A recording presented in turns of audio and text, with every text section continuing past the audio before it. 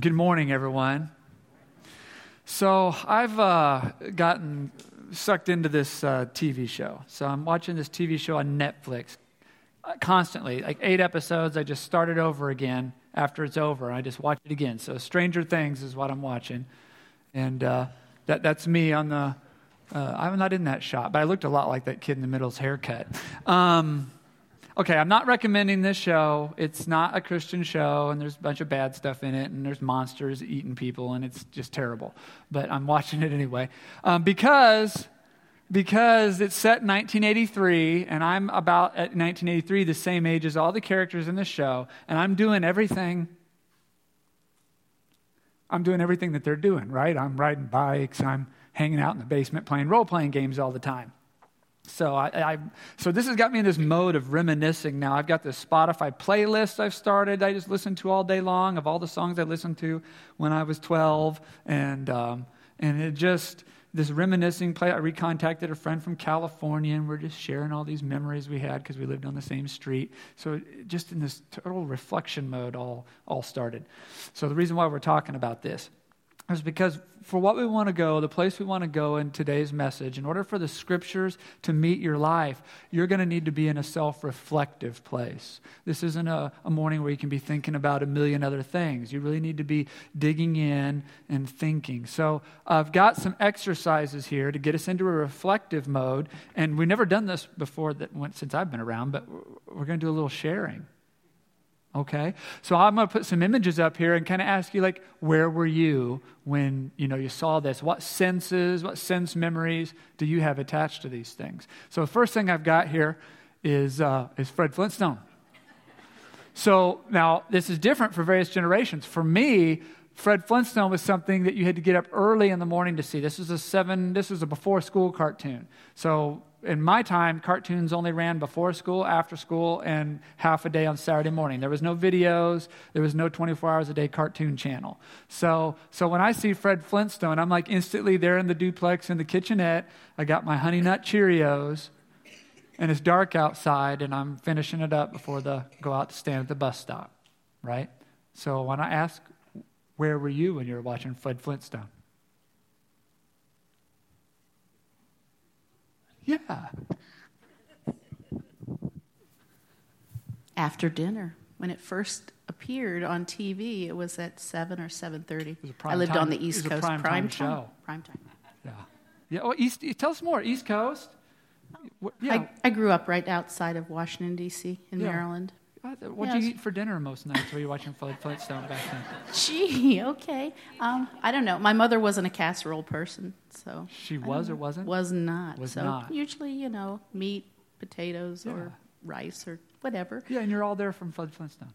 That's exactly right. Yeah. Yeah. Yeah. Yeah. Someone else? Yeah, Fred Flintstone. Fred Flintstone was on Saturday mornings, and Lisa and I would go get donuts at Jack Frost and then come back and watch the cartoons. Yes, owned by the Dyers. I went to school with their son. That's right. See, all that from Fred Flintstone. Okay, where were you when you first saw this next image? Where were you when the Star Destroyer is chasing down Princess Leia? Yeah, this will be I'm going to come back to you because I want to. There's a generational thing I'm doing here. I will come back to you. I want to start with the people who were there. So there had been Star Wars articles in our weekly reader at school for months. My parents. Wait. Oh, they took me to the Glenwood Theater. Everybody in first service went to the Glenwood. The only theater in Kansas City. Because, it was a huge screen. It was bigger than all the rest. All right. And I can remember when that came over thinking, oh my gosh, that is the coolest thing I've ever seen in my life. So, yeah, and it rumbled, and it just about made you pee your pants. It was so cool. Yeah. Oh, where were you? I saw it at the Midland Theater downtown Kansas City, and that rumble from when that flew over you, that was intimidating, but it did make me pee my pants. Yes, sir. Where were you? I was in Joplin, Missouri, and that's where I grew up. and there was about 11 of us kids that went, and one reluctant parent that had no idea what he was in for when he took it, but he came out highly confused on why we were so interested in this god-awful space movie. But I just remember all of us going, and lightsabers. Yes. Oh, that's the three things I remember from them. We're going to pass it back. So I remember I was about 9.5 at my grandmother's house, and she had the old orange, like orangish, yellowish boxed VHS, not the black ones from like THX later on.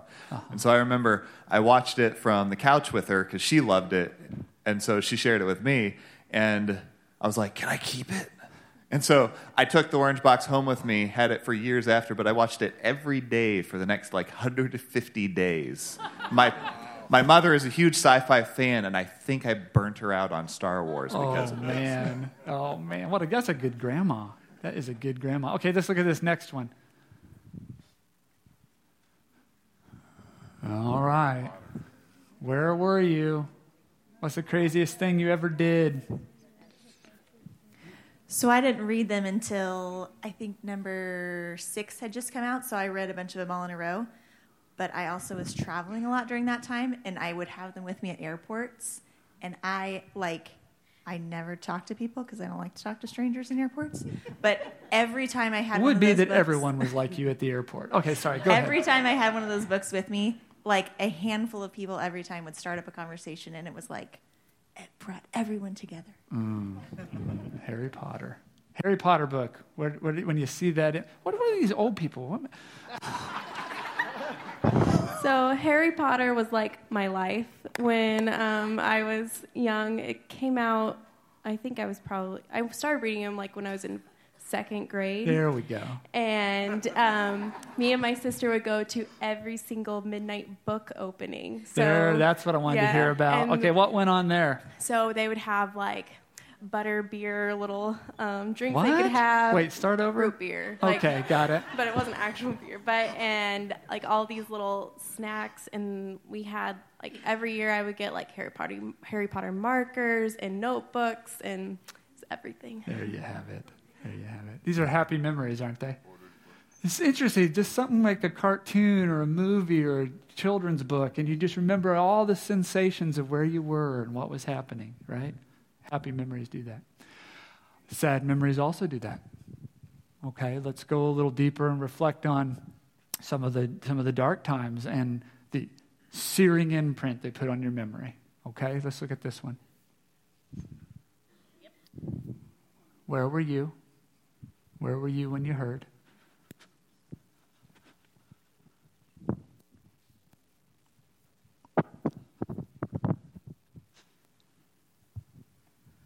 I was a freshman in high school, and the day that this occurred, we were supposed to have freshman initiation, and we were in algebra class, and they came to us. My mom was the secretary there, and she came to the class and told us that we were to meet at the flag. And so we all gathered around the flag, and they announced that President Kennedy had been shot and that he had passed. I think it was on a Friday, I believe. That Friday evening, they went ahead and canceled the initiation in honor of President Kennedy. Very much an impressive and a sad time for the nation. I was living in Salina, Kansas, and I remember being in the basement and seeing the announcements. I was probably 6 or 7, and it just the grief and the sadness of somebody being shot and that our president was shot was overwhelming to me. I remember watching the TV and everything that was going on for days on end. Is there any day of all the rest of high school that you remember as vividly as this day? No. Yeah. Let's look at our next one. January 86.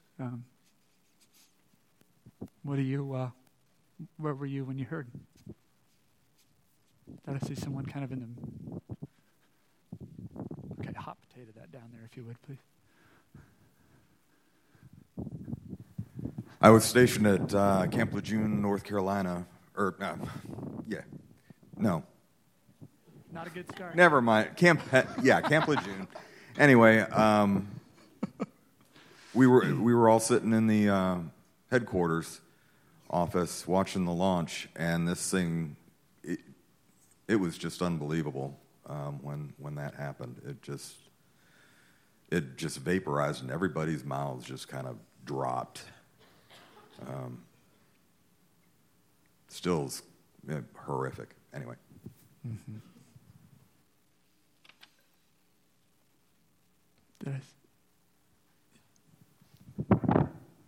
I was a senior in high school in health occupations class, and we were watching it actually on television.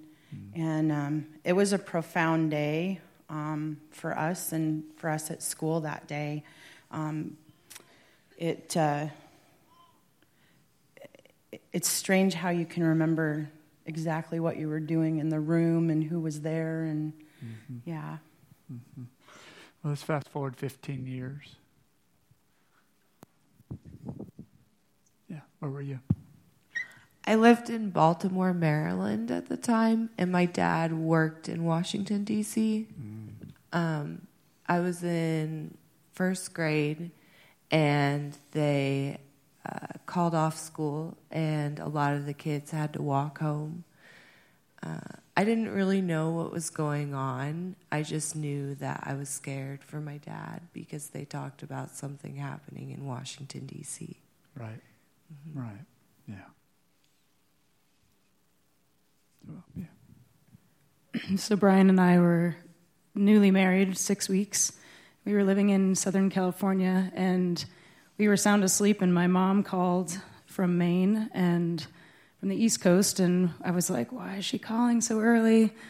And she gave us the news, and we got up right as the second tower was hit, and it was just stunning. And we lived near an Air Force base, and so since all of the planes were grounded, we kept hearing planes, and we were like, why are we hearing planes? And so people were, taking care of the military things that had to happen, and we just kind of walked around in a daze, and school was canceled that day, and it just felt like everything had changed. Mm-hmm. I got an interesting one for you guys up front here.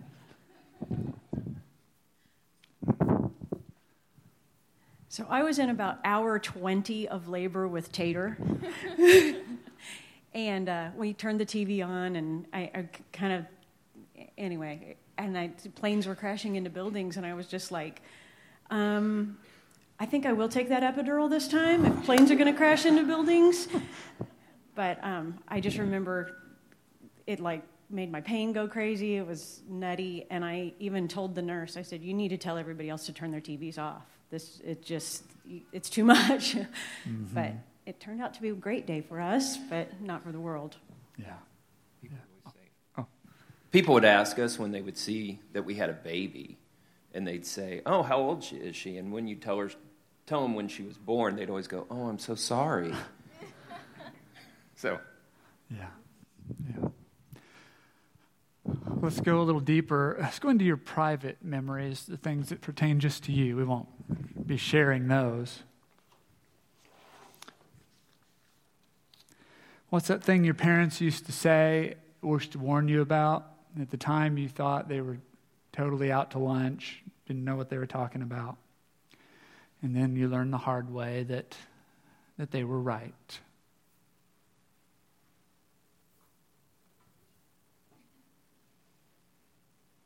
What's the biggest pain that ever took you by surprise? Just stole your breath when it happened.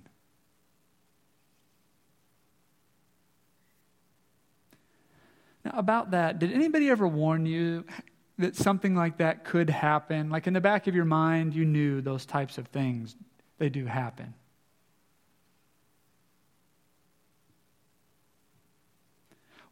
What pain are you in right now? And this thing that you're going through right now, has anyone ever warned you that this type of thing might happen, would happen? Somewhere in your mind, did you know these types of things happen to people? And yet it didn't matter, did it? Warning or no warning, you're still shocked because you never thought it would happen to you. This is Palm Sunday. This is the beginning of the Holy Week, the holiest week in the Christian year. Today, we start out remembering that Jesus is on his way to Jerusalem. And that as he rides in, he's hailed as Savior and Lord, and he's riding on a donkey, fulfilling the Old Testament prophecies of how the Messiah would come. And yet, outside that city, there is a cross. And no one sees it coming. No one except Jesus. We're in the Gospel of Luke this morning, if you want to turn in your Bibles, the Gospel of Luke, chapter 18.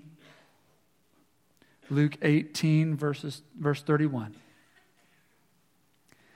Taking the 12 disciples aside, Jesus said, "Listen, we're going up to Jerusalem, where the predictions of the prophets concerning the Son of Man will come true. He will be handed over to the Romans. He will be mocked, treated shamefully, and spit upon. They will flog him with a whip and kill him, but on the third day he will rise again." Now watch this triple sentence. But they didn't understand any of this. The significance of his words were hidden from them, and they failed to grasp what he was talking about. Jesus is saying to them something that has been predicted is about to happen. That he'll be flogged, that he'll be treated shamefully, that he'll be spit upon. Now, where was all this predicted?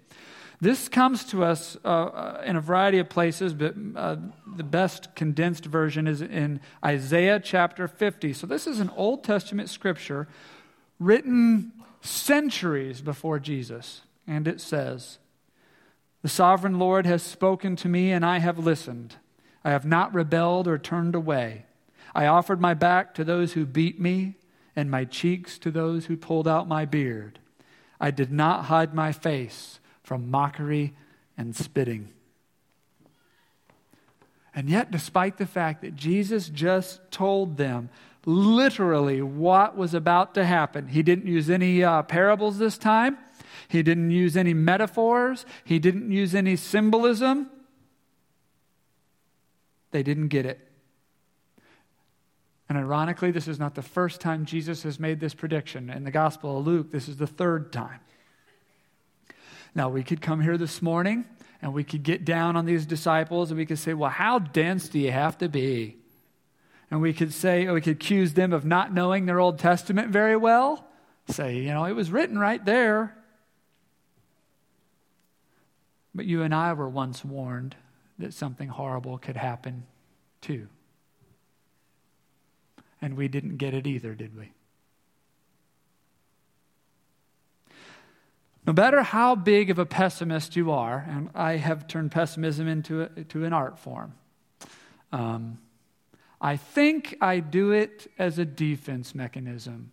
I think I set my expectations very low and expect the worst. And then when good things happen, I can say, oh, I'm pleasantly surprised. And when bad things happen, I can say, well, I kind of figured it was going to turn out that way anyway. It usually does. Some of us do that, but no matter how big of a pessimist you try to be, there's always something that can take you by surprise. Even if you knew somewhere in your mind it was a possibility the whole time, when it happens to you, it still shocks you. Because you say, how could this happen to me? I thought this only happened to other types of people. And why does Jesus bother predicting that these horrible things are about to happen and then do nothing to avoid it? We're about to go to Jerusalem where the Messiah will be mocked and spit upon. Well, let's get ready. It's time to go. What is the point of predicting the tornado if you only intend to stand on the roof of your double wide in central Oklahoma?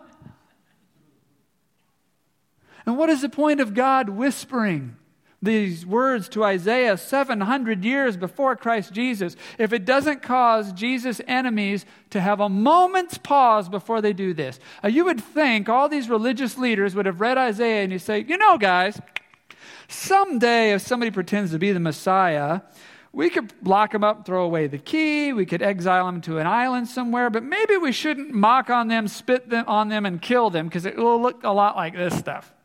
Nope, they didn't think that at all. They just went right out and did everything that was written down here.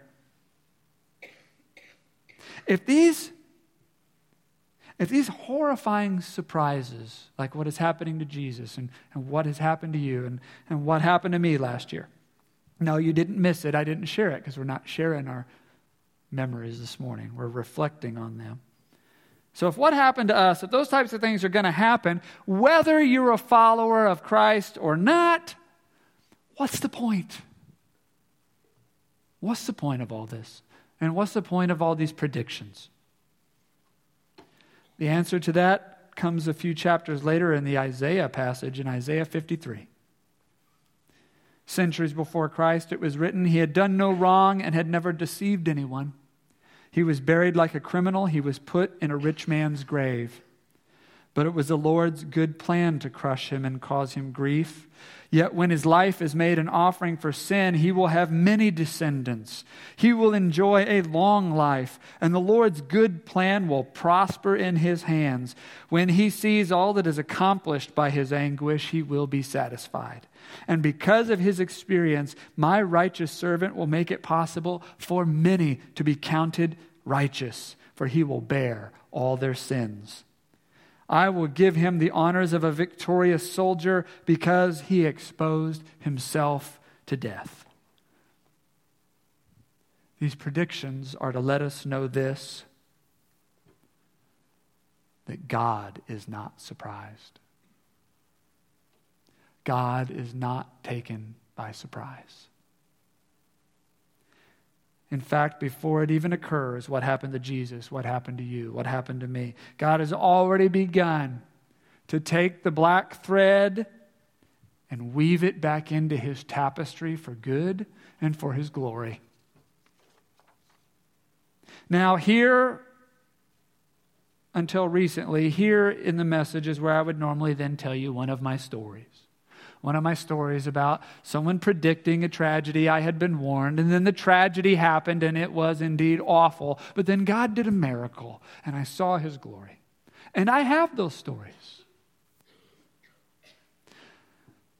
But I'm recent enough from all of this to remember that when you're in the midst of your pain, as some of you are this morning, your world is spinning. And yet, at the same time, your world is completely frozen. Everything's standing still. And you can't, in the midst of that whirling stillness, relate your chaos to anything that has ever happened to somebody else or some other story. And when people try to share those things with you, I went through that and God rescued me. It all just sounds like people who don't really understand what's at stake in your story, trying to make you feel better because you're kind of a bummer to be around right now. That's not what they mean, but that's what it feels like. That people that don't really know what's at stake in your story, trying to make you feel better because you're just a bummer to be around. That's not the truth of it, but that is how you hear it, I remember. For this Holy Week here, some of you are like these disciples. Last week, last month, last year, I don't know your story, but you were bouncing into Jerusalem with your King Jesus, and you were waving palm branches, and everything was great. And suddenly, now here you are, running scared from the Romans, pretty sure you're about to be crucified. So I don't want to give you a story this morning. I want to give you what someone gave to me last year that actually made a difference. I want to give you a prayer. And this is the prayer. God, you are not surprised. This has sure shocked the you-know-what out of me, God. But you saw this coming. You sent me warnings. I live in the world. I knew these sort of things happen. But I just didn't ever think they would. But God, you are not surprised. And now maybe for the first time, I know what it really means to surrender to you. To say, I must now wait and see what God can do. And oh my God, who sees all days before they happen, please rescue us from these days. For I will accept what you bring. It's a very important part of this prayer. I will accept what you bring. Jesus is going to pray this in just a few days in the garden. If it's your will, let this cup be taken from me. Yet, not what I will, but what you will. I will accept what you bring. If you think this prayer I'm giving you is a magic formula that's going to get you out of this mess, you've got another thing coming. But this prayer is the thing that can get you through this. And that is all God ever promised. That He would never leave us nor forsake us. And that when we walk through the valley of the shadow of death, His presence will comfort us. But through the valley of the shadow of death, we will go. Make no mistake. No detours, no fast pass. And some of you will say, well, if I'm going to go through this valley of the shadow of death, if I'm going to go through uncertainty, if I'm going to die with God or without God, then what does any of this matter? What is it all for if it doesn't make any difference? But you'd be wrong about that too. As someone who has laid more people to rest than many of you, I can say with authority that dying with God and dying without God are not the same experience at all. This white cloth draping this chair over here represents a man who earlier this year died with God. Now, at times in that experience, he was just as scared and confused as anyone would be. And yet at the same time, side by side with that, because of what he knew of God, there was an underlying peace. There was a peace that let him be courageous and move toward his death with both eyes open, choosing the time and the place and the circumstance. There was a peace that let him, this is so important, remain who he was on the inside all the way to the end. Not true of everyone. Some become scared, confused, almost frightened animals as the end draws near. No foundation to stand on. Through pain we go to the resurrection. But the presence of God makes that bearable and an instrument of new life. And so I want to give you this prayer. I invite you to repeat every line of this prayer after me. You can repeat it aloud, which is actually what I recommend. It has a different power that way. But if that doesn't feel right, you can repeat it silently. You can pray it for yourself. You can pray it for someone else. You can pray it even though you don't believe it very much. There's something about saying it, even in the midst of unbelief, that has a power to begin to reorient your heart. You know, only half of prayer is connecting with God. The other half is reorienting your heart to make it easier to connect with God. Isn't that odd? Only half of prayer is connecting with God. The other part is the way it reorients your heart to make it easier to connect with God. Why does that guy come up to Jesus and pray, I believe, Lord, help me with my unbelief?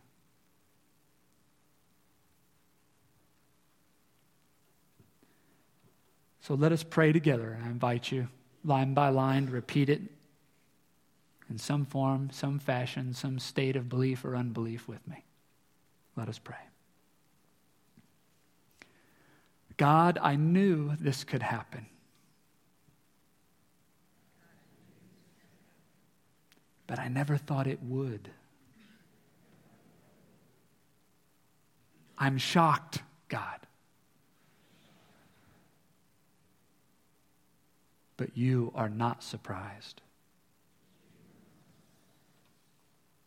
And now I pray these words. I accept that I may not get what I want on this one.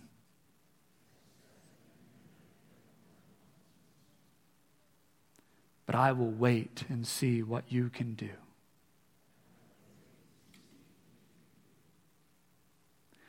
I want to control it, destroy it, change it.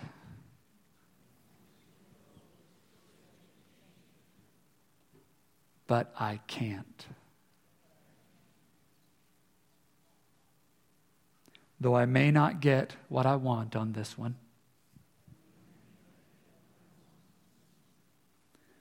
I will wait and see what God can do.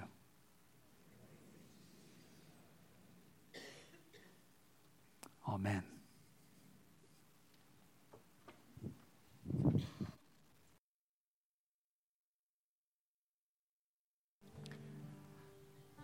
A few days after that, on the night Jesus was betrayed, he took bread and he broke it. He said, "This is my body broken for you," as predicted. And then he took a cup and he said, "This cup is my blood of the new covenant poured out for you for the forgiveness of sins. As often as you eat this bread and drink this cup, you remember my death till I eat and drink it with you in my Father's kingdom."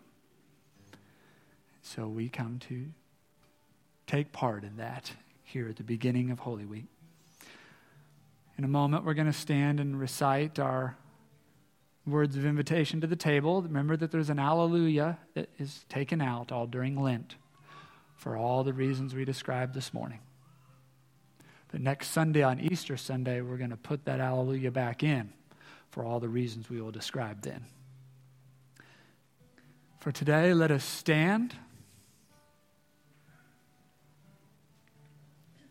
and proclaim the mystery of our faith, that Christ has died, Christ is risen, and Christ will come again. Christ, our Passover, is sacrificed for us. Therefore, let us keep the feast.